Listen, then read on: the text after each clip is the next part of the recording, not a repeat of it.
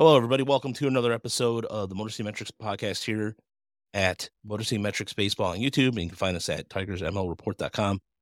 I'm Rogelio Castillo. Alongside me is Uper. I think Chris will be along. I'm not really sure. John has a night off, and you can find us on, pardon me being under the weather. So first and foremost, if you're watching us on YouTube and realize that I have a hoodie on that is saying something when it's like 93 degrees outside, I'm freezing. Yeah, I'm freezing. The AC is on here, but normally the AC doesn't bother me. I can be fine. But there'll be a lot of times where, excuse me, I'll be muting myself to cough because coughing on the mic is rude. Yeah, but plenty to get to this evening. But you can find us again on Apple Podcasts, Spotify, or listen to your podcast. And again, please check out our friends over at Bleachers to Speakers, as they're going to be starting recording every Monday night, starting at 6:30. I believe as starting as soon as next week. But yeah, we got plenty to get to this evening. We have the Tigers taking on the Houston Astros this weekend. Friday will be Matt Manning against. Yes, there's plenty also some rest in pieces to get to too. What a former are you familiar with wrestling at all, Uper? From way back, not so much the last couple decades. You know what? I'm wondering where Chris is too. I'm texting him now. So a wrestler by the name, and I'm familiar with, and John wanted me to do this, and I'm doing it for him. And also Bray Wyatt passed away. That is a wrestler who passed away today. And excuse me. All right. Yeah, it sucks. And it's just getting to the point where it's just, yeah.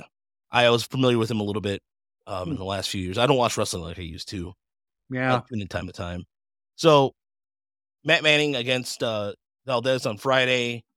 Rodriguez taking on Detroit product Hunter Brown on Saturday, and Justin Verlander and versus Alex Fideo on Sunday. Oh, Terry Funk died? Really?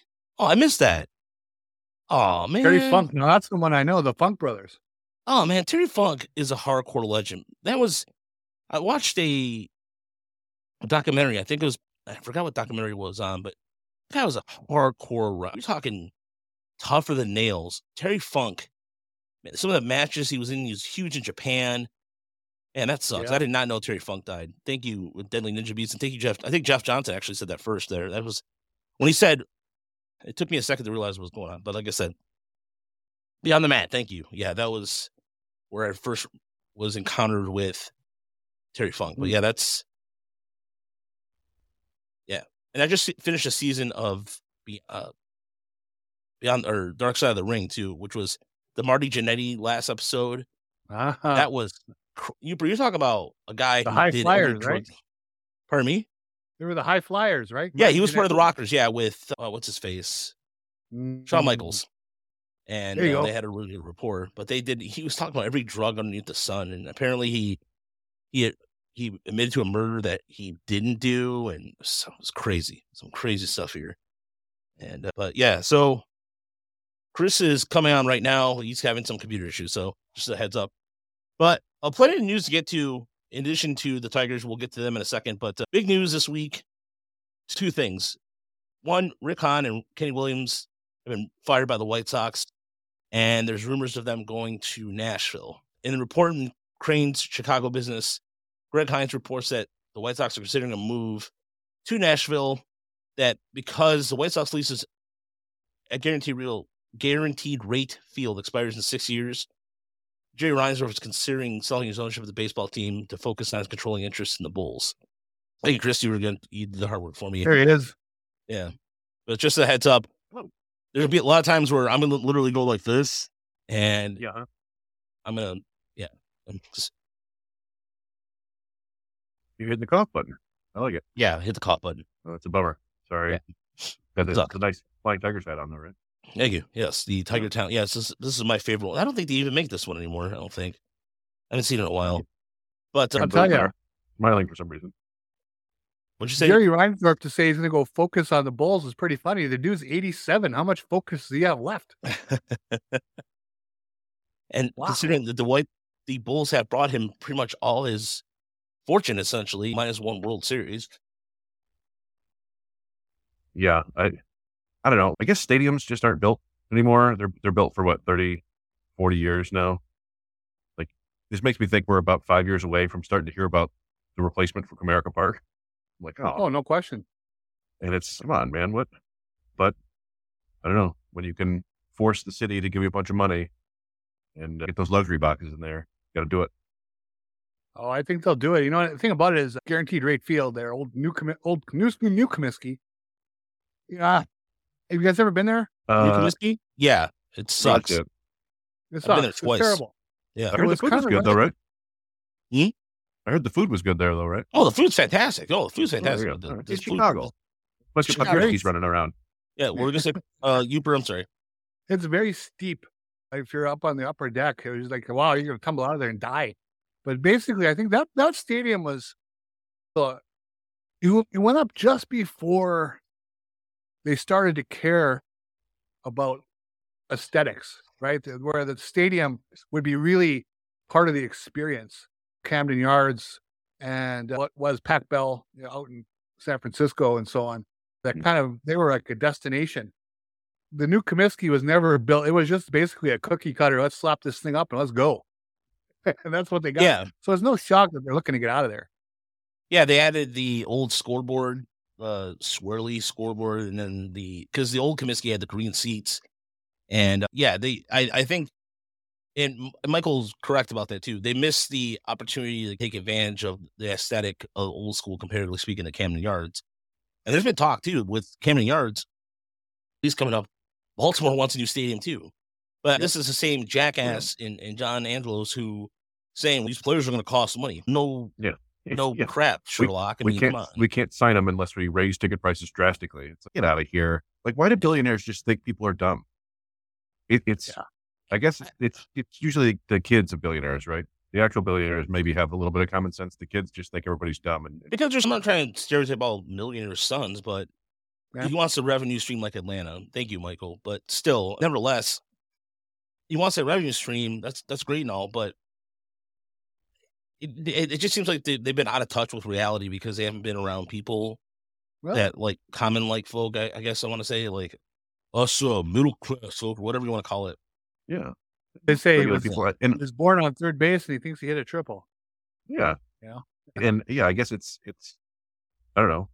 There probably aren't a lot of people who actually will stand up and tell billionaires, no, you're being dumb and wrong, because they can just ruin your life if they want to, which is a bummer. But I don't care. If the White Sox want to move to Nashville or whatever, I'm fine with it. They'll get another baseball team in Chicago. I just want expansion. We need some expansion teams now. It's been way too long. I want some more baseball teams in cool cities.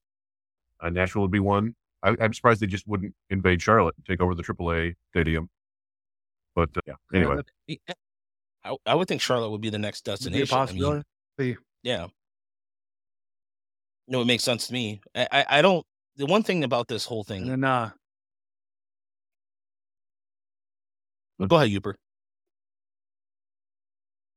I'm sorry. There's a delay. The Royals actually put out some new drawings today for a new stadium with the Royals.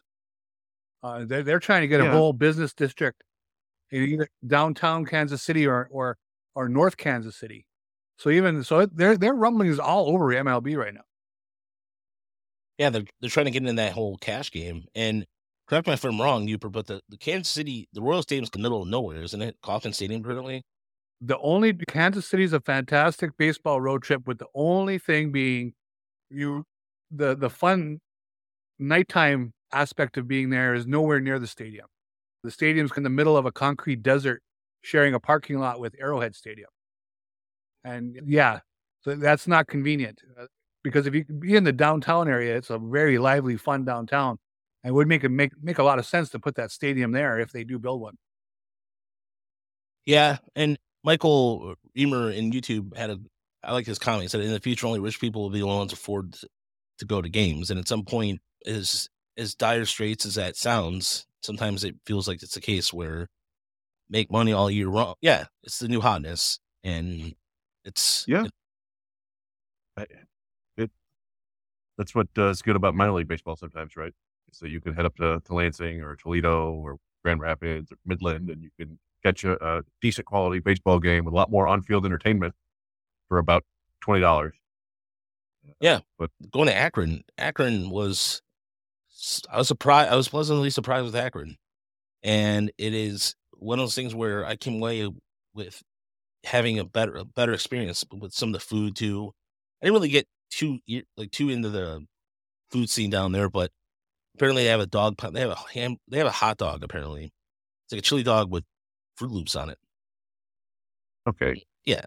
I know. Those are like those Instagram videos where people are making nonsense food just for clicks. We don't need Fruit Loops on our hot dogs. Come on. I do like that guy. I think I've been seeing him on Twitter, and he's also on TikTok, where he there's people that are cooking food, right? And then sometimes like he judges. He'll say if he'll eat it. Sanitation. Yeah, this woman was mixing pasta. All of a sudden, the dog starts licking her hands, and she puts it back in, and like, Well, I was trying to think, was Akron the place that had the sauerkraut balls? Yes. Yeah, what is that all about? Sauerkraut ball? Apparently, Akron in the early days was a very heavy Polish German community, and so that was a specialty in Akron, apparently. But Michael, you got to put it on something. Yeah, you put sauerkraut on corned beef or whatever. You can put it on anything. Michael makes a good point here. If other cities get this, it puts the ones without a disadvantage, especially if you're a small market, not shared revenue. No, it's a great point. And yeah, eventually I could see this happening in Detroit. Give me right, Chris. This is just around the corner at some point. You can see this happening. I feel fairly comfortable with how enmeshed the entire Ilitch family is. You know, how much of Detroit they own, that they wouldn't threaten to move out of Detroit. But maybe they move to Southfield or something like something silly like that, moving to the suburbs, or I don't know. Maybe they will stick with Comerica for a long time. It just feels like it's coming, right? Like they're going to start. We've heard things about how the stadium has been kept up terribly well. See the concrete and rusty chairs and things like that. So maybe, I don't know. They just have done a bunch of updates. So see, but I don't know. I'm picturing it coming 4 or 5 years from now. Yeah, and we've heard too about how West Michigan is trying to build themselves up as a AAA town, and so South Bend. So the landscape is changing. In a few years, Grand Rapids will be the largest city in population wise, in terms of pure population size, bigger than Detroit. Metro Detroit's huge, but yeah, the market size for Detroit is still pretty big. But it is amazing how small Detroit proper is in terms of population now. Yeah, it used to be what, like 7th, 8th when I was younger. Back in the day, of course, it was like the 3rd or 4th biggest city in the country. But now it was like top 10 for most of my youth, and now it's 36. They have like fewer people than Louisville. But I don't know. Those census workers. I think you're muted. Yeah, your mic's muted. I couldn't hear you. Still muted.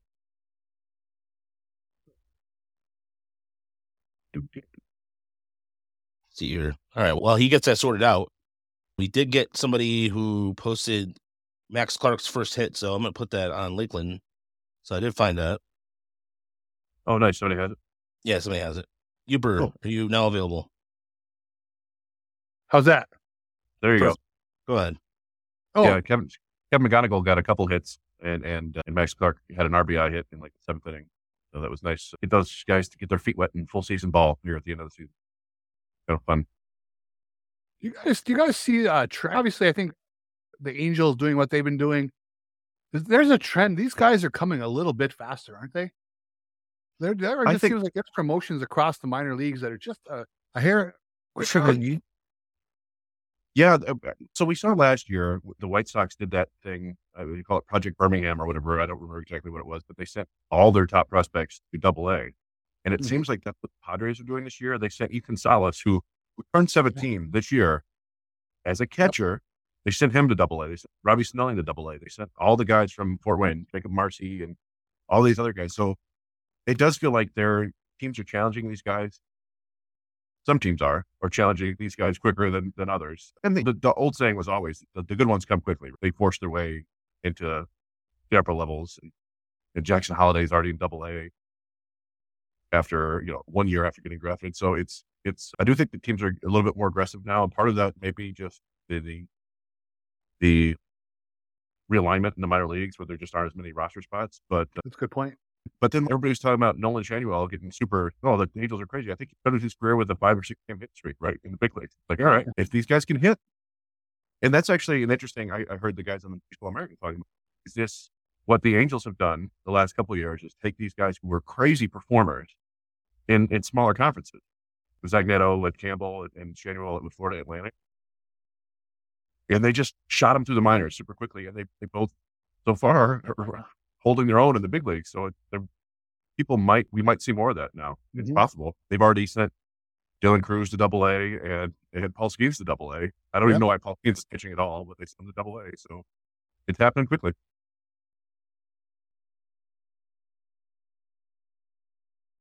And Raj's having a coughing fit, I think. Yeah, he's telling us to go. So I don't know if you guys we even talked about the Tigers yet.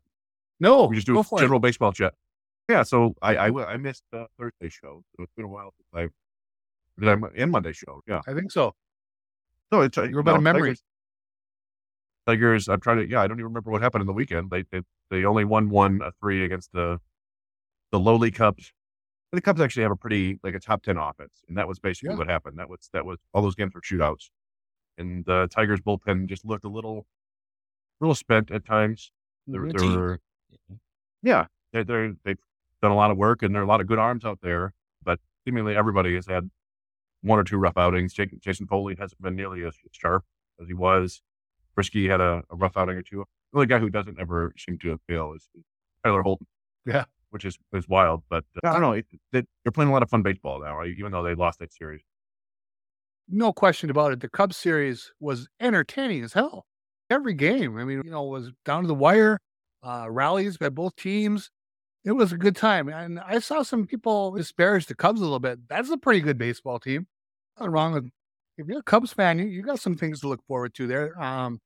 And like you said, top 10 offense. Got a couple guys in that bullpen come throwing 97 to 100. Not bad. And a good chance that they can make the playoffs. And if they get in the playoffs, they might just have enough offense to win a series. Yeah, the Marlins are only a game behind them right now in terms of the playoff picture. The Diamondbacks, Giants, they're all in that cluster right now with the Cubs, and the Marlins just right there. So, yeah, the Cubs are a good team, and they have Cody Bellinger. They have some pretty good offensive pieces, Jamie Candelario. There was a debate whether or not the Tigers should have re-signed him or not. And again, based on, he was a guy that seemed like he needed, like, as much as I would sit there and try to go and play money, like, I told you so, and I'm not going to do that because it's not pointless. At the same time, I agreed why he should have been gone elsewhere. He needed a change of scenery. It was really apparent to me that he needed a different type of environment for him, and it's worked out. He's gone back he's back with the Cubs, and it's worked out for him, the place he all started. And the wild card right now looks like this. In the NL, Philly, Cubs, and Cincinnati. And then right there is Arizona, San Francisco, Miami, and San Diego, who is under 500. But again, what's mind-boggling is the Reds minus 17 run differential and the Marlins minus 45. And the Diamondbacks are minus 8. But still, Arizona with that bad month are still in playoff contention. They had a really bad July, and they're hanging around. So, yeah, it's I don't know, like you mentioned. So it's funny. You watch the Cubs. I do think the pitching's a little bit light overall. Jameson Taillon was murdering the Tigers for a while, but then got to turn back into a pumpkin there in the sixth inning. It was. Then they was Mark Leiter Jr. was closing that one game. What is this? But they did have that. They had Alzolay come in and close, I think, the final game of the series. And they did have that other guy whose name is escaping me now, but Merriweather. Well, Merriweather looked really good, but there was another guy, like you said, who was throwing 97, 98, 99. I'm trying to. His name is escaping me. But yeah, there's some talent there. And then of course it was the real bummer was that first game with the umpire making 3 kind of really poorly timed bad calls that people were. We go to the umpire scorecards. One of the 10 most lopsided run changing, according to them, it was the 9th worst game of the season based on in terms of swinging the runs to one team. Yeah, I looked over that pretty hard. You know, it was interesting. He didn't call a bad game in total in terms of accuracy. He was fine.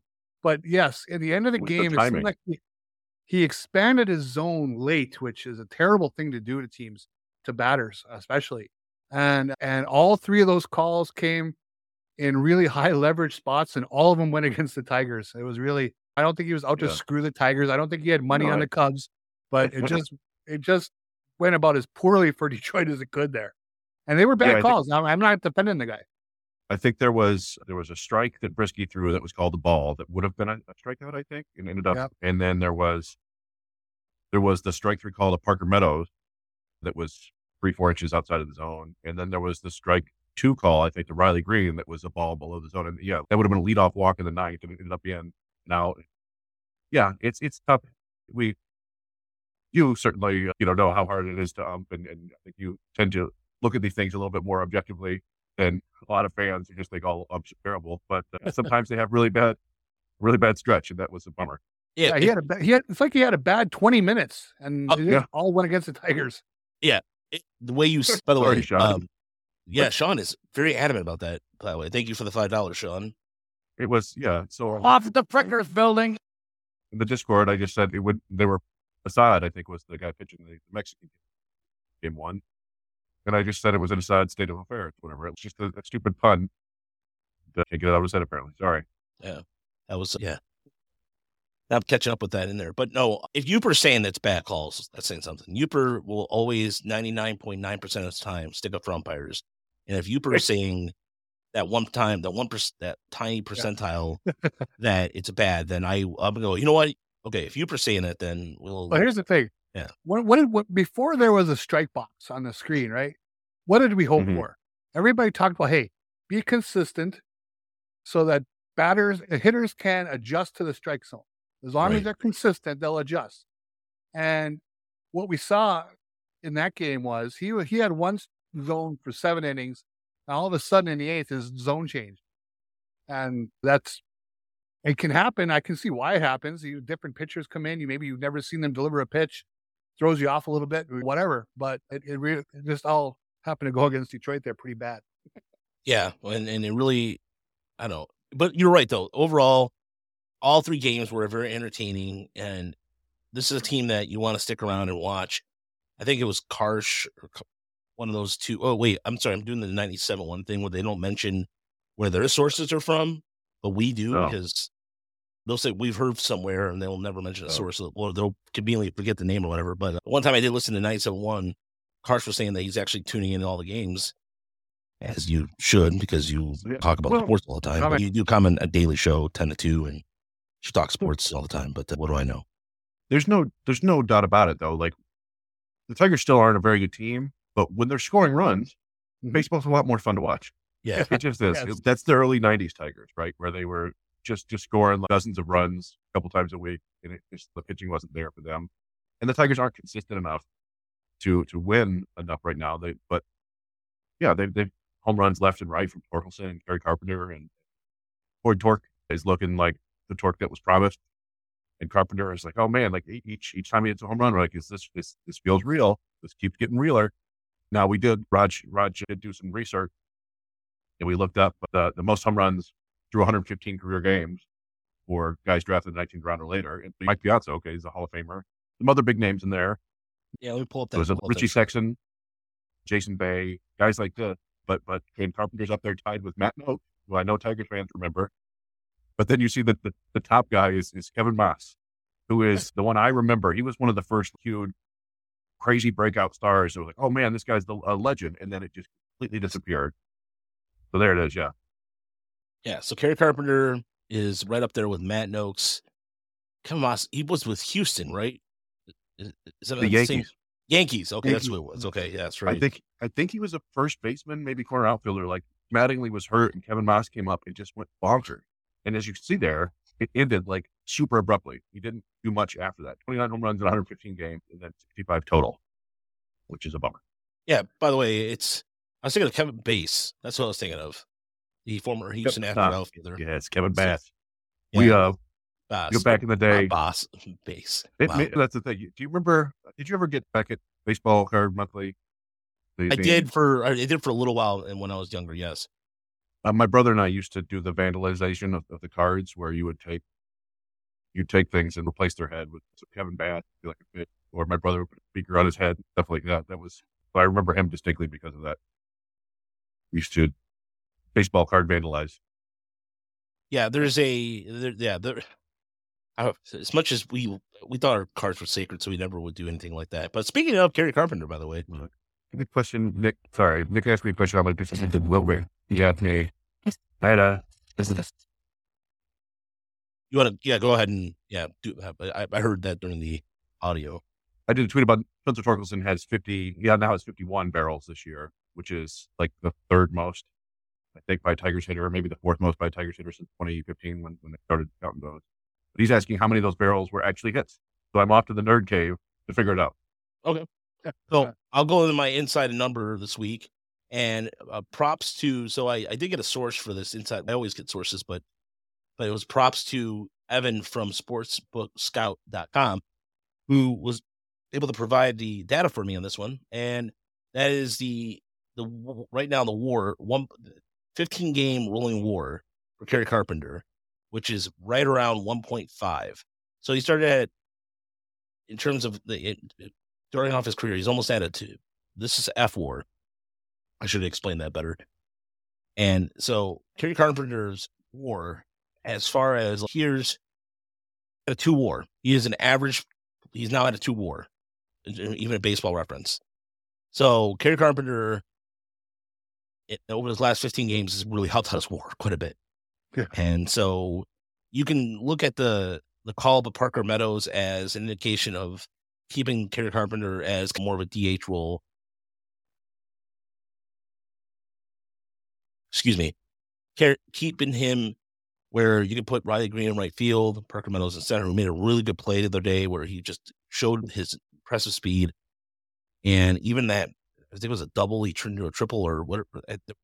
Extra base hit. Yeah, that's the kind of presence that Meadows is going to be out there. But Kerry Carpenter, 2 WAR player, and he's done that in 285 at bats this season.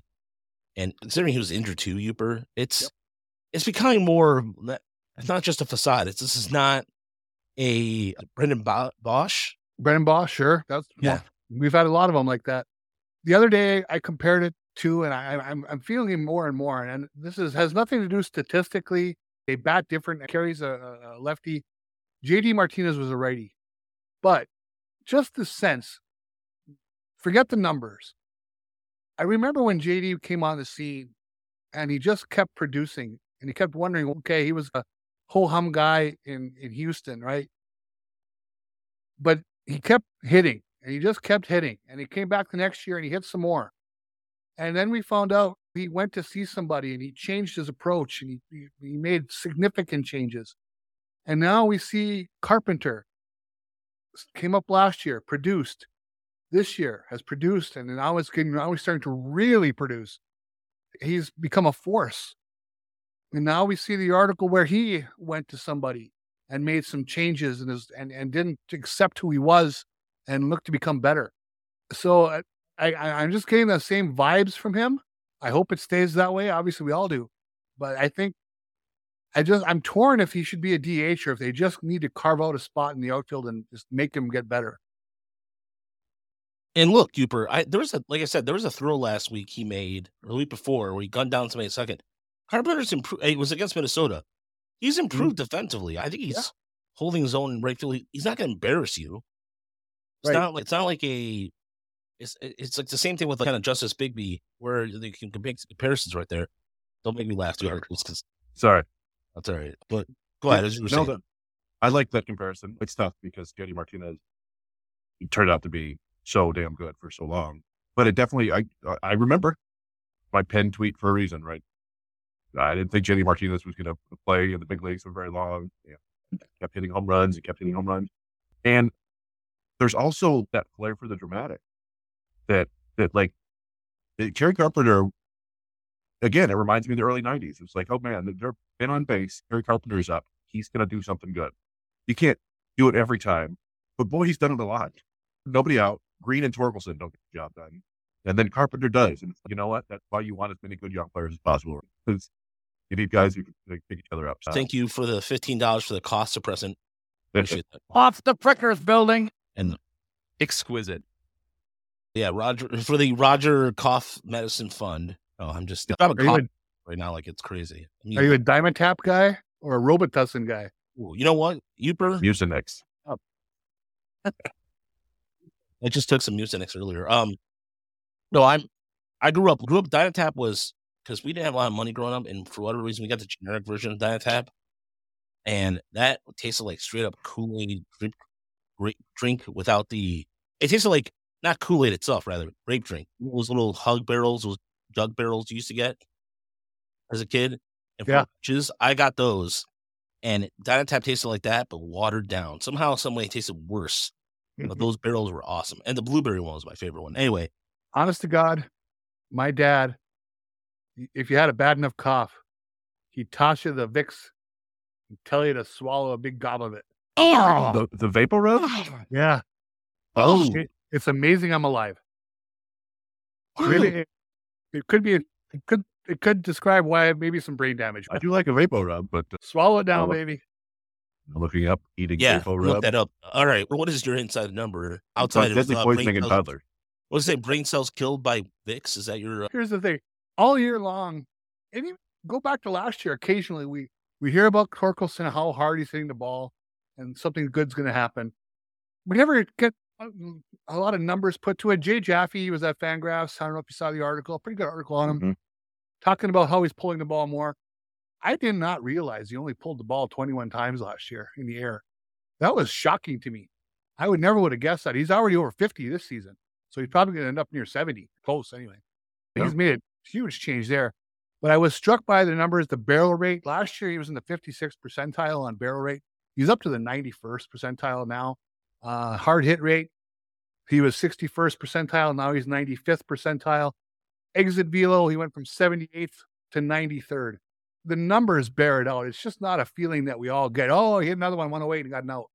It's happening. And it's just so nice to see some of the production follow now where we don't have to hear the chronic bust complainers. So what if you hit it hard? Okay, there's something to it.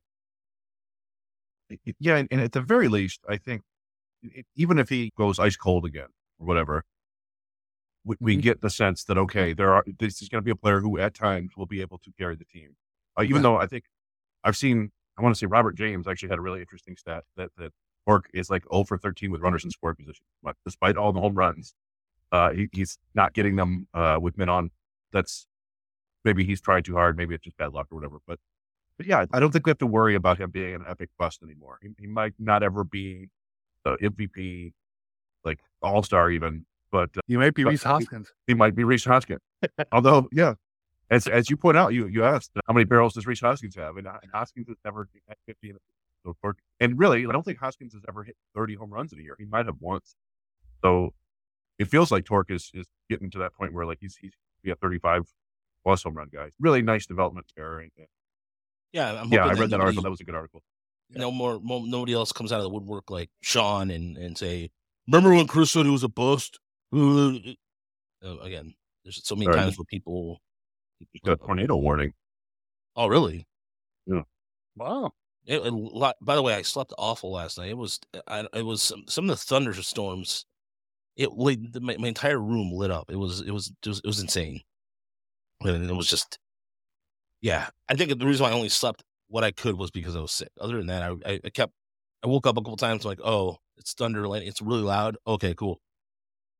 And I'm sure I've mentioned this before, but whenever we have a big storm like that, we end up the next morning, I find crayfish in our pool. Wow. And depending on how big the storm is, it could be 1, it could be 2, it could be 3. Today was a 2 crayfish day. It's a cray storm. Cray. Yeah. So apparently there's another big one today. Yeah, that thing just said, hey, take shelter, tornado. So if you see me sucked away into the nerd cave again, it might be, not on purpose, but it was bad enough today apparently that they canceled softball 6 hours at a time, and then by the time game time started at 6:30, it was sunny.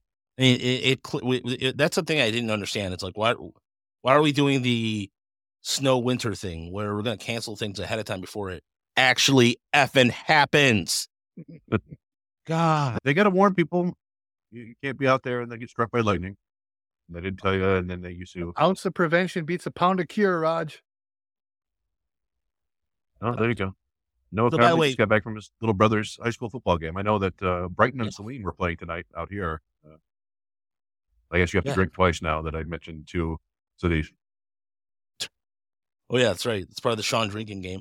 Yes. Oh, yeah, that's right. Because high school football kicks off officially off the slate, and they've got some games starting tomorrow this weekend. They're starting on Friday, rather. My brother, who's a school teacher, is already in session this week. So it's already in that time of year. And Max Clark, by the way, we just retweeted on our Tiger Mountain Report account, and I'll post it in for everybody who's watching us on YouTube right now. And so, Chris, do you have your inside number for the week? I do, and I have the bonus one because the question was how well is Torkelson hitting on those barrels? He's got 2 singles, 14 doubles, 21 home runs, and 14 outs. That's a 725 batting average and a 2,235 slug on the barrels. Pretty good, but I do think that's actually below average in terms of batting average on barrels. I think the average is like 800. But so right along the lines of what we've been talking about, my inside number is 32. 32 is the number of home runs the Tigers have hit in August in 21 games. So it's a little bit more than 1.5 per game. They've got 7 games left. If they stay on this pace, they will end up with 42, 43 home runs. And I was looking it up, and they have not hit 40 home runs in a single month since 2008. September of 2008 was the last time the Tigers as a team hit 40 home runs. And you have to go back to 2000, June of 2000, in Comerica National Park to find them hitting more than 42, 43. They hit 44 that month. Yeah, like I said, this is a lot of fun because we haven't seen this in 15 years. Yeah, enjoy it, and hopefully they keep hitting those dingers. Yeah, remember, this is a team last year that we were looking at. It was historically bad in terms of offense. Historically bad. Could not hit a home run at all. Meanwhile, Cleveland, who signed Eric Haas and immediately put him, I think he immediately started in the starting lineup too, I believe, as well. And batted 5th. Yeah. They are among one of the league worst in home runs as a team. This is a team that went out and signed Bell. I thought it would work out, and it did not. But yeah, it is astonishing to see the Tigers in terms of even get this kind of offense. ELB, new person, thank you for the $9.99. Yeah. Off the Prickers building. Exquisite. Much appreciated for that. Andy Ibanez with those 2 homers the other night. That was out of left field for everybody. Yeah, I like your comment, Uper. He's sensing the DFA season. He's like, nah, not today, Satan.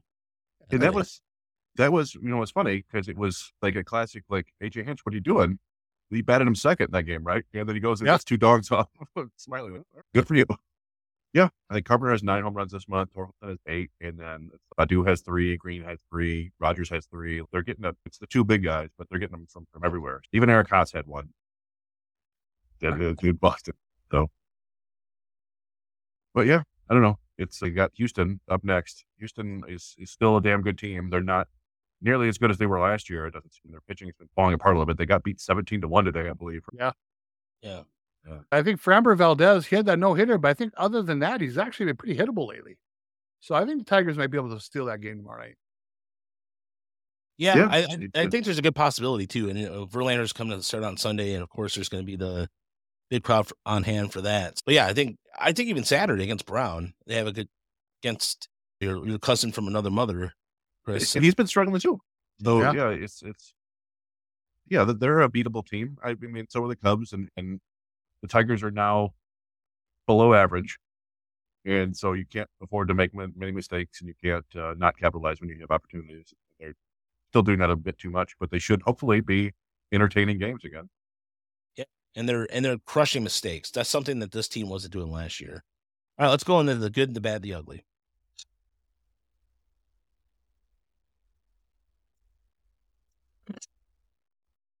All right, Uper, what is your good, the bad, the ugly this week? Okay, my good. On a personal note, tomorrow night, the big night, Savannah Bananas are in Des Moines. And the family, we're all going. It should be a good time. It's been about 100 degrees here the last 3 days. Luckily, tomorrow it's going to go all the way down to 90. But I think it's still that's going to be just cool enough where it'll be tolerable. I'm excited. I'm sure there's a lot of goofiness. There'll probably be a few things where you roll your eyes at, but there should be a few good laughs too. But the cool thing is that's why this is fun. My wife and daughter are excited to see it. They've seen a lot of the videos over the years, or the last couple of years. I'm excited to go see the Bananas, and my wife loves it because they end the game at 2 hours. They hit 2 hours, they're done. So it's nice and compact, and it should be a good time. I look forward to reporting on that. My son's got all packed up to go. We have the wheelchair area reserved, so we should be good. My bad, of course. Hey, let's face it. It's a lousy day for baseball to hear Shohei Ohtani goes down. The guy's had obviously the success has been amazing. Everybody in the world has had the wonderful things to say about him. We don't need to add to that. It's just amazing how bad timing he's had. When he came over here, he didn't go through the normal process and stay there the whole time. So he had to sign for a lot less money than he was really worth. So that was unfortunate. Not that anybody's going to feel sorry for Shohei Ohtani, right? I'm sure he's making tons of cash in many different ways. But now he was on the verge of a record-setting contract, almost without question. Now there's a really good. What is he worth? What are people going to throw at him? Again, he's going to make some real money. I just don't think it's going to be as historic. And it's going to be interesting to see exactly how high teams are going to want to go if this UCL is torn. I know he's getting a second opinion, but it sounds like he's going to be not pitching for quite a while. I don't know if you guys have heard. Go ahead. Oh, I'm sorry. Go ahead. No. I just wondered if you had heard anything else today about that. No, outside of that, it was funny. Somebody did a meme where show Eli De La Cruz poking him and they're saying this is when the injury occurred. Oh, that's very funny. Yeah. I thought that added some humor to that. All right. So you're ugly. Go ahead. I'm sorry. I went the good, the bad. I'm going with just out of the good, the bad, and the out of left field here. I'm stepping out of baseball, going to the world of golf, and then to really get obscure, I'm going to the world of senior women's golf. If you go back, you have to be probably my age to remember Joanne Carner, Big Mama. Okay. She had the raspy voice, sounded like she knew her way around a couple packs of Pall Malls on the course. If you would have asked me this morning, I would have said it's 50-50 that she's dead. Okay, I didn't know she was still living. She's a 2-time U.S. Open champion, 5-time U.S. Women's Amateur champion back in the 50s, 60s, and 70s. The woman's 84 years old. They gave her a spot in the U.S. Senior Open today. 84 years old. She shot 80. She broke her age on a U.S. Open course. Nice. Granted, senior women's, but still, I'm sure it's not an easy course. Shot 80 at the age of 84 and at a major championship setup. Hats off to her. That's really an amazing accomplishment, in my opinion. Yeah, that was Ninja Bees has probably the best time one-liners of any of our YouTube regulars. No, I remember Nancy Lopez being married to Ray Knight. That's about that was Chris. I swear to God, that's the same thing I was thinking. That's the only LPGA golf person I can remember off the top of my head. You know what? Turner. And wasn't there a Swedish woman too? Annika Sorenstam. Well, Annika Sorenstam was good. Yeah. But and of course, like there's the Babe Dietrichson, right? Babe. Oh yeah, Dietrichson Zaharias. Yeah. Yeah, she's. I used to watch ESPN every night for sports because that was where you got your sports, and you'd see women's golf highlights occasionally. So I knew some of the names, but yeah, it was really Nancy Lopez and Ray Knight. Yeah, definitely. Joanne Carner would have been pre-ESPN even. Yeah. Back when she's 84. Like 7 channels. Yeah. Yeah, this is her definitely exquisite. Because it's golf. Yeah. So Dottie Pepper. That's right. Dottie Pepper. Michelle Wie, you remember she came up and she was going to golf against the men, and she did, but she was never any good at anything. No. But she was good. She was fine, but she wasn't like the Tiger Woods that she was promised. By the way, I would never. I'm terrible at golf. That's Sean with the comment. Annika Sorenstam, Dottie Pepper could beat you senseless behind a Waffle House. I'm sure they could. Oh, Dottie Pepper, no doubt about it. Oh, doubt about it. All right, Chris, what is your good and bad, the ugly? So my good, and I mentioned this to you guys the other day, was Cole Reagan. And Draft nerds might remember him as Texas's first rounder way back in 2016. He was 30th overall. It's the same year that the Tigers drafted Matt Manning.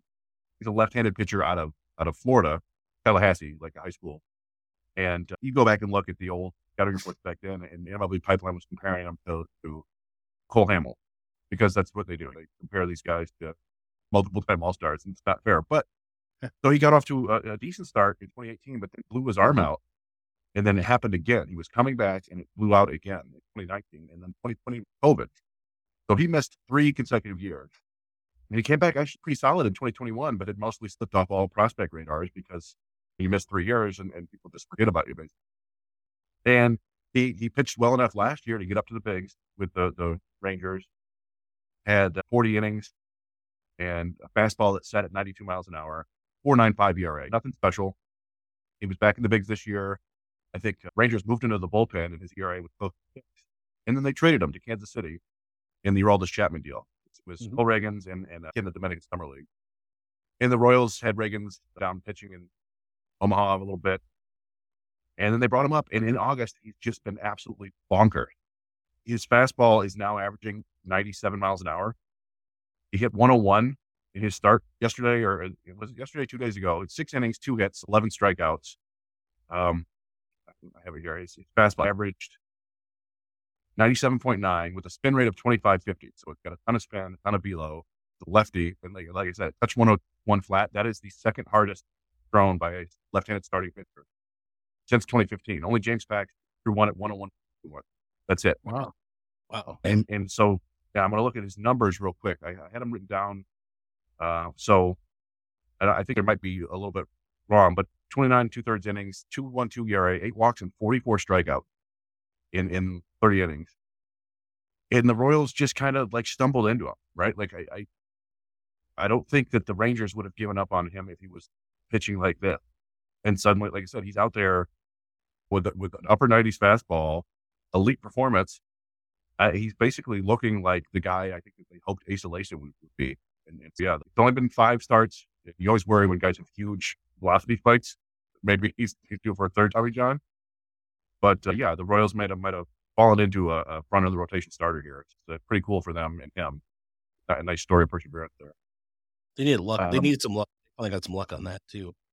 Yeah, like again, like this was a guy. He was just off the prospect radar. He wasn't. He struck out 6 per 9 for the Rangers last year, and it's 12 per 9 now, and he's throwing 100. It's nuts. My bad is getting old. In general, it's a shame. Every day we're reminded of the grim specter of death. You mentioned Ohtani, but the other 2 annoying injuries. The story: Steven Strasburg retired today, or it said he's officially going to retire today, and it sounds like he has permanent nerve damage to the point where like he's uncomfortable in daily life. And that just sucks. He's 35, and I remember him as a prospect, right? Like he was the biggest pitching prospect ever, and he had the best debut ever, and they never quite fulfilled lofty expectations for him. But he had a damn fine career, was World Series MVP, made a lot of money, but it just sucks to know that, because you don't think about that in baseball very often, right? Guys just have like permanent injuries that they can't function in daily life, and that sucks. And then the other bad one was Mike Trout.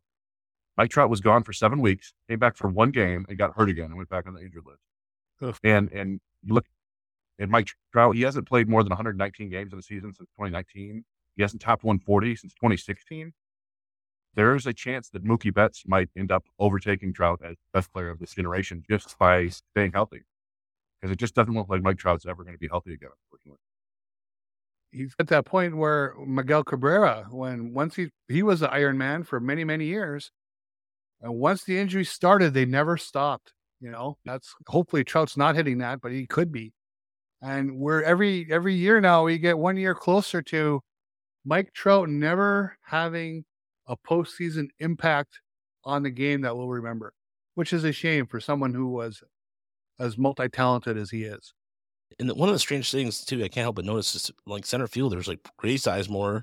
We talked about him last week, and then look at Brian Buxton. Minnesota still has to manage his load management or his playing time essentially, and that's a guy you want out there as much as possible. Sure. And I often think that if Brian Buxton was healthy, that I think he would have been an MVP already. Yeah, it's a definitely a fair thing to wonder. No question. He had the ability, all around ability. He easily could have been a guy who was putting up 30 years all the time, stolen bases, home runs, but just we were robbed of that by some fragilities. Jacob Ellsbury is another one. That's a good one too. Dylan Ninjabees is absolutely correct. That's why Riley Green's in right field. And when we're down at Comerica and I got to speak to Scott Harris when the press or he was there, and that's what he said. Kind of Riley Green self-preservation society. It really is, and it really sucks about Strasburg because I also liked him too because the way he gave a tribute to Tony Gwynn, his coach at San Diego State, and it is unfortunate. Like him and Kerry Wood are, to me, remind me of that, like that shooting star went really rapid, and Kerry Wood became somewhat of a decent reliever, but still, it's unfortunate. Oh, I just remember I was a big Strasburg fan leading the year leading up to that draft, staying up on Friday night. It was before everything was streamed. You couldn't, basically you just saw the box score get updated on the college website every inning and see it was only a matter, did he strike out 2 or 3 that inning? He was just putting up video game numbers, and it was so exciting. Then he rockets through the national farm system and comes up, and what did he strike out? 12 or 14 his first game against the Pirates. And it was just so fun to watch, but it just wasn't destined to be. And he's had enough arm problems where to hear this thing about his nerve problems affecting him daily, it's not shocking, to be honest, because he hurt so much. Reminds me of when you hear about Antoine Randall, the former Steelers receiver. I think he's coaching with the Lions now, I believe. And he has a hard time getting up every day. And as his hands are permanently, you see some of those wide receivers like Terry Holt, former Rams receiver, where you see their fingers and they're just like permanently like this. And and Randall L was actually a pretty good baseball player before he chose football at Indiana. He says he wished he would have played baseball. So it's the nature of the business. So my good this week, and Huber, we've talked about this, about how every player on the team cannot be an all-star. Okay. We know that there's guys out there that, for everybody on Twitter or X, whatever you want to call it, for every time they complain about why is Zach Short in the lineup. One of the reasons why it's good, and we've been highlighting the Kerry Carpenters and Spencer Horquist and Riley Greens, and rightfully so. Zach Short is known for more of his glove, not his bat. But an interesting stat I came across with runners in, and this is like props to Jerry on this too.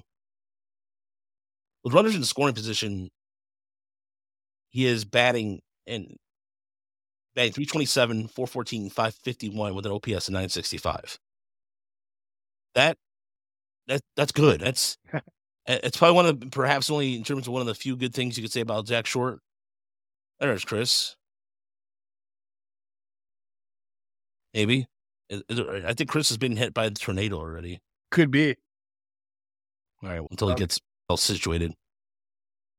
My bad is Angel Hernandez. And again, I feel like he's under fire for, guess what? Bad calls. Shocker. And his pitching chart, this was his pitching chart against the Giants, with Braves and Giants. And it was one of those things where, again, I don't know what Angel Hernandez, I'd like to talk to him just for like 5 minutes to understand his logic behind anything he does, because I just don't. It was one of those things where he continues. This was on Sunday, by the way, and I'm pulling it up right now because it is how they say it was it was the Hernandez special. As pitching ninja, but he's truly so if anybody's watching us on YouTube right now, I'm pulling it up right now, and this was Sunday against the Braves and Giants. So that's a solid 4 inches off the plate. Yeah. Yeah, really? Yeah, there's a bender coming here that's really bad. Yeah, I think this is there was the other one. I'll have to pull that up here in a second. But yeah, that was just terrible. That was just absolutely, positively terrible. And yeah, I want to pull up the other one, but yeah, I think this is the other one. Sorry. So here's the Osuna call right here. This is, I think this is this the one you're referring to? It's okay. And my ugly are the New York Yankees, because the Yankees are in a free for all. They just won yesterday, 9-1, but prior to that they had lost.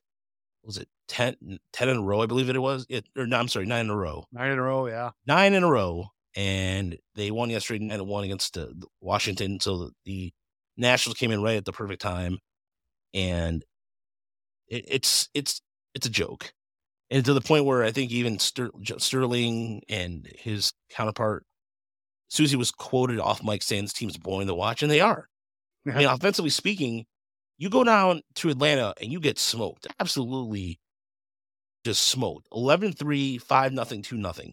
That is boring baseball. Imagine being a broadcaster of watching the Braves, who are the best team in all of baseball, just kick your ass thoroughly. Yep, just dismantle them.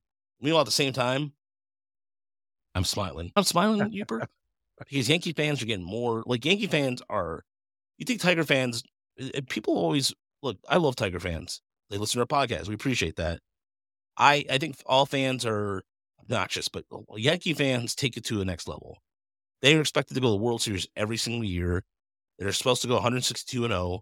Every loss is micromanaged to the point of, at least I think so. I could be wrong about that. So. Well, it's going to be real interesting to see how much Teflon does Brian Cashman have? Does he stay? And then what is Aaron Boone going to do? Are they going to stick with him, or are they going to cut bait and try to put some of the blame on him and bring in a new guy? So a lot of things will be happening in the Bronx. I think if somehow Brian Cashman survives this, then Aaron Boone's going to be the fall guy, because he's going to sit there and say, the way Cashman's basically is saying, hey, we're fine. And I don't understand that logic. And the Yankees are not going to, at least I don't think, it's not going to be the Yankees of old where you always expect them to outspend everybody. It's not the case. It's the same thing. Hal Steinbrenner is not George. And so they got their stadium, they got their new luxury things, and the Yankee fans are not happy about the way it shaped out, to the point where I think you can't even get ice cream in certain areas down there in the Yankee Stadium or something. Is that right? Yeah, something like that. I'm not really sure, but they are a long way. When you see what Baltimore has cooking in that program, and you look at the Rays, even with this Franco mess, they're not going anywhere. They have the depth to make it work. Toronto, at least, has enough offensive firepower to stick with the Yankees. I don't think there's any quick fix coming for New York. And by the way, that the Rays were going to be my god-awful, ugly, god-awful. Just, they've removed the likeness of Franco from everywhere. They're starting to push him off. Yeah, I think it's over for Franco, quite frankly. Yeah, he's gonna be over in the KBO or something. I'm back, by the way. Hello, everybody. Hello. Our power went out about 8 times. I could hear and see you guys from my phone, but for whatever reason, I guess you couldn't hear me. Yeah, has anybody seen any more of the details of what he's accused of? It's just like I've heard whispers, but I haven't seen any details whatsoever. And I'm like, geez, what's going on? In terms of just... He's a flickering. Yeah. Yeah, I don't know. If you guys haven't heard it, then yeah. I assume it'll all come out soon. But no, the latest was from was Tuesday, which is just that he's been on administrative leave, and that pretty much how long it's going to be on for. That's really about it. There's going to be no easy way back from this. There's just no easy way. If any, especially, obviously, his only the best thing in the world could be is if this is a Duke lacrosse thing and it's a hoax, then okay, and he's going to be okay. But boy, if it comes down to anything else, I don't see how they put him on the field. Yeah, and I think to Roger's point, what Tampa is doing is basically erasing his likeness from the franchise, which means we assume Tampa knows a lot more than the public does. Yes, exactly. So, they've given him the Apollo hook off the stage. Yeah. And it's obviously like this goes beyond baseball. These are real human issues, but it is a giant bummer for baseball because it's one of your top exciting young players. If he's guilty, screw him, right? Yeah. You can't be doing this sort of stuff. So enjoy your time in a Dominican jail. I don't know. Maybe not. But I did want to recap real quick because you weren't on yet, but I wanted to talk about again for those who missed it, the days of Rick Hahn and Kenny Williams sitting comfortably somewhere are gone. They've been terminated, and that kind of also goes along with Jerry Reinsdorf potentially moving the team to Nashville or selling his share of the White Sox. But Chris, I just want reason why this was important for you to have this on or to talk to you about this is because, again, I wanted to have one of our White Sox blog people, but unfortunately they've been really Sam with things. But let's just laugh at the Chicago White Sox for a moment and have a good laugh about it. You know why I want to have a good laugh about this, guys? Because Kenny Williams tried to go up and you can only kiss Jerry Reinsdorf's ass for so long, you know. Oddly enough, the White Sox were my ugly. My power. I appeared right before I got to do my ugly, and it was the White Sox. My apologies. No, it works out perfectly. But they and we've talked about this a bunch over the years, but like just talk about wasting a bunch of talent. Like it's going back to the Chris Sale, Jose Quintana era White Sox, where they traded all of those guys to get all these products. And they brought Chicago sucks. Exactly. Yeah, a disaster. And I was looking. So Rick Hahn was hired as their GM after the 2012 season. 11 seasons, basically, he had. The White Sox record in that time was the fourth worst in baseball. For 11 years. An 11-year run of they're like 6 games better than the Tigers, who largely been garbage since 2017, right? The White Sox had a couple playoff appearances, but early ousted very quickly. Yeah, and it's, I guess you could say that firing them is the first step out of this, right? But it's still, you have Reinsdorf. There were the quick rumors that Tony La Russa was going to be there consulting on who they hire. It's like, geez. But then I think those were quashed. But still, it wouldn't shock anybody if he is involved because Reinsdorf. I got some actual audio from Tony La Russa when he was talking about getting his next, his intel or his imprint on the next hire. It's 106 miles to Chicago. We got a full tank of gas, half a pack of cigarettes. It's dark, and we're wearing sunglasses. Hit it. Here it's planned.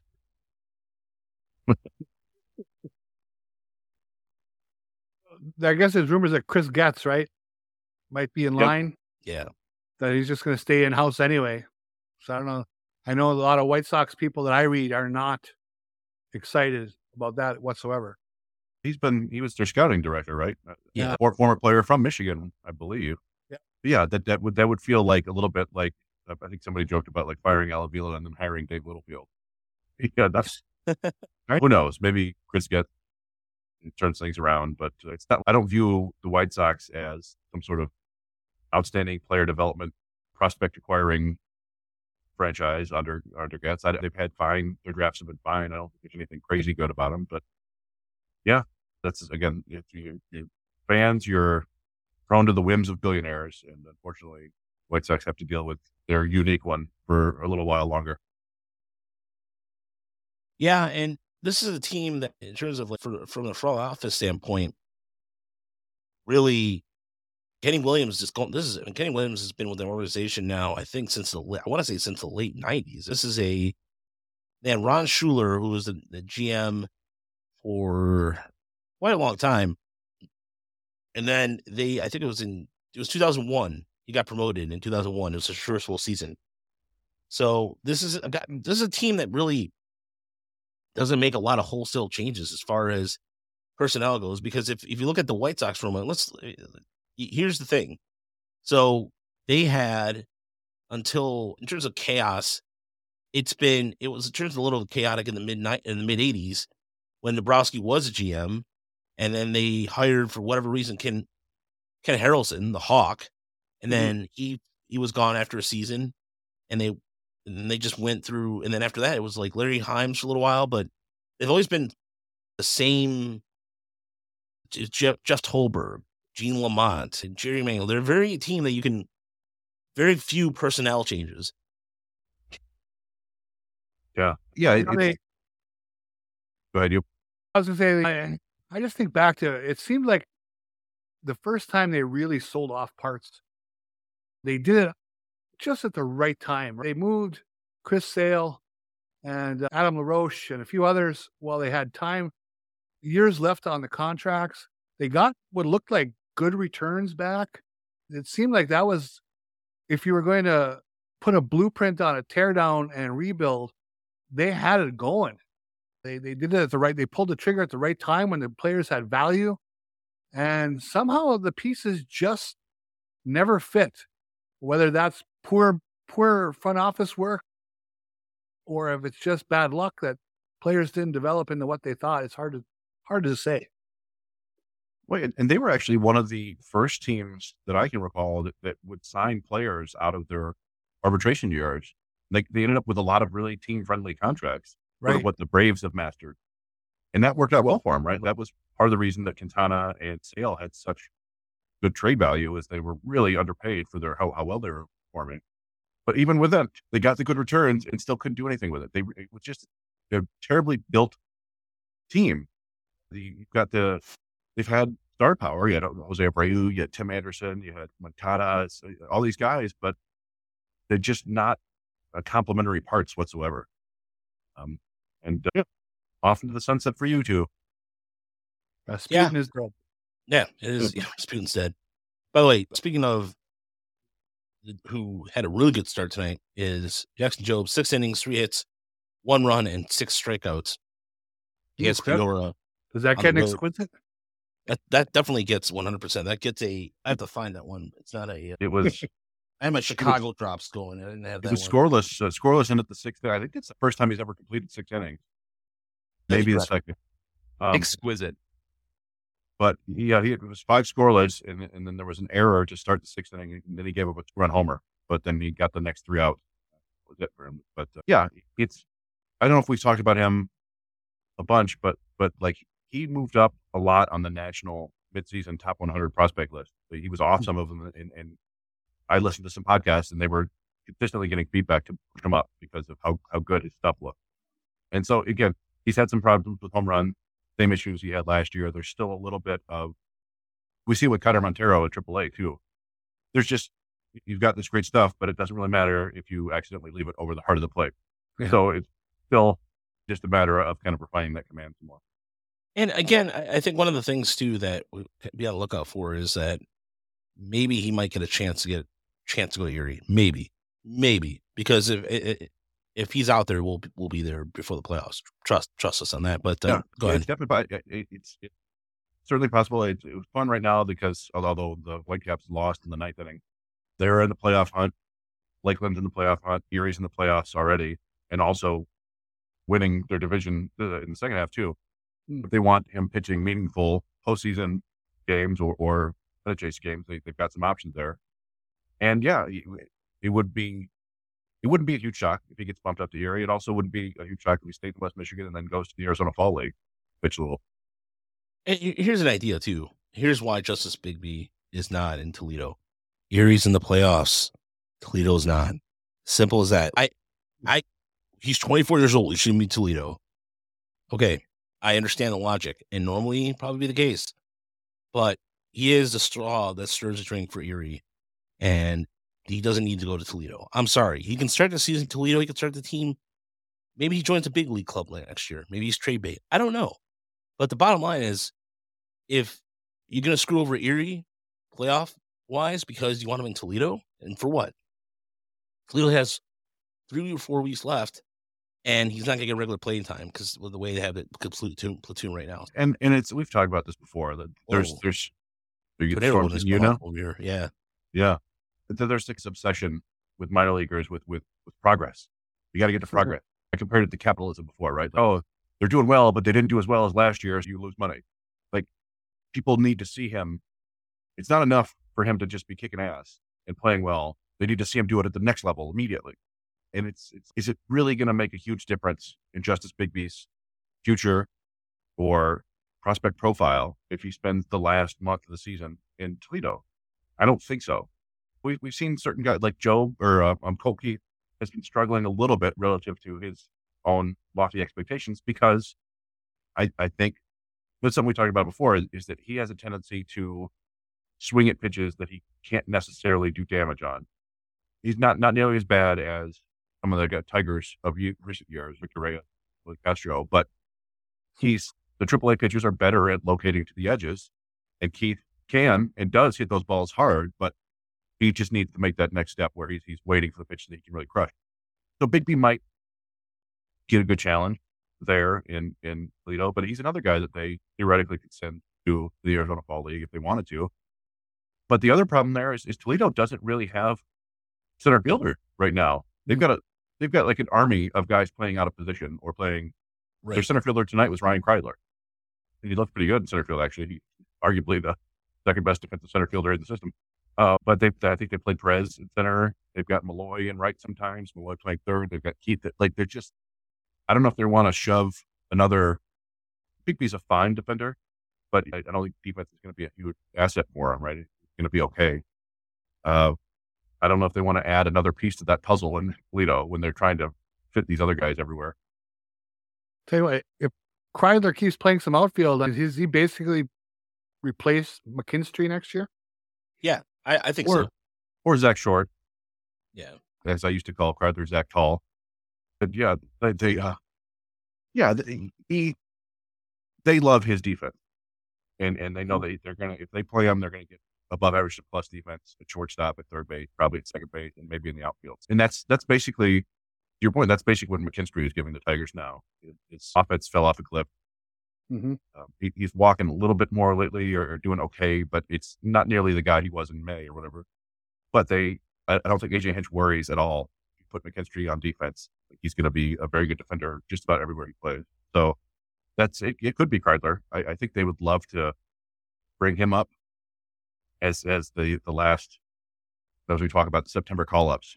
It'll be interesting to see who does actually get called up because they do have a bunch of options, but it's like, who do they? Oh, I think we lost him again. Yeah, I think he's on the right track. I think with only 28 spots, they get to call up 2 people. They do have so many to choose from, but it would be good to. I'm a Kreidler guy. I've seen him play enough times in person. I want him to get a shot once again and hopefully stay healthy. Yeah, and you know what? Andre Lipsius too. He's in the 40-man. There's Winfield Perez. There's a lot of guys that they have to consider. Yeah, outside of Colt Keith too, because I know if Kreidler goes up, a lot of fans are just gonna lose their mind. I think a lot of fans are gonna be upset, but again, they have to really evaluate for the future because Keith's gonna be here no matter what. But they have to really make some. Hubert, before we get out of here, you really think about it. West Michigan's, by the way, is the game up on Fort Wayne for first place in the Midwest League East. So they're in that playoff spot in Lakeland right now after the win tonight over Clearwater, have a 2-game lead, and they're 33-18, and they're, again, having a fantastic, it's getting pretty bad out here. So I'm going to wrap this up real quick. Okay. Yeah, because the whole, to my last year, my window just lit up like a Christmas tree. But no, we're in a unique position here as fans to see that they have some tough decisions to make because they have players that can, I don't know, believe it or not, can make a trade. Yeah. I'm not trying to saying like Ryan Kreidler is going to be getting you fetch a pretty prospect or anything, but they have to make some tough decisions. They really do. And for a team that is 11 games under 500 and has a run differential of almost negative 100, right? This is in the 90s. They are in a fairly good spot where they have some AAA depth. They have a team with some young players who are seemingly on the rise. They need to make some of these decisions that you're talking about.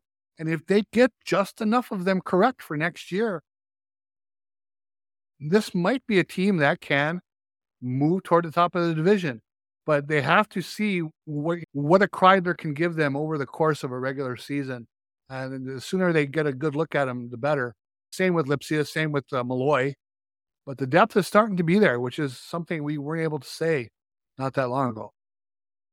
Yeah, and they might have to be creative. Like Nick Lane had a good idea about getting a Yankee prospect for taking Stanton's contract, but I'm not interested in Stanton. I'm sorry. I'm not. I'm just sorry, Giancarlo Stanton. I'm not. He's too injury prone. Yeah, obviously he might. Is there one big season left in the tank? I suppose that's possible, but man, a guy gets injured in a stiff breeze. Yeah, he literally moves a muscle and is injured. So we're out of time. Thank you so much for listening to Motor City Metrics here at TigerWildReport.com. You can check us out Sunday. We're going to be doing a live show on Sunday starting at 9 o'clock, and we'll do the Week 20 recap as we'll be recapping all the minor league action. And hopefully my voice is not where I'm coughing like crazy. Thank you so much for everybody who participated in Super Chats today and gave us donations. And we really appreciate that. That goes a long way. And we'll be, like I said, Sunday we'll be back. I'm working on an article right now on the state of the Tiger Farm system, but it's going to be out in a couple days. I'm working on just looking at a lot of metrics and baseline averages. Of course, we're on the show. 80 Bajak was like, are you going to make sure you're going to include every other rule changes? Yes. This is why it's not one of those pieces that's going to take a day. It's going to take some time. But until Sunday, thanks for listening. We appreciate it. And we'll talk to you soon. Have a good night, everybody. Good night. And stay safe if you're Michigan. No, you literally, it was like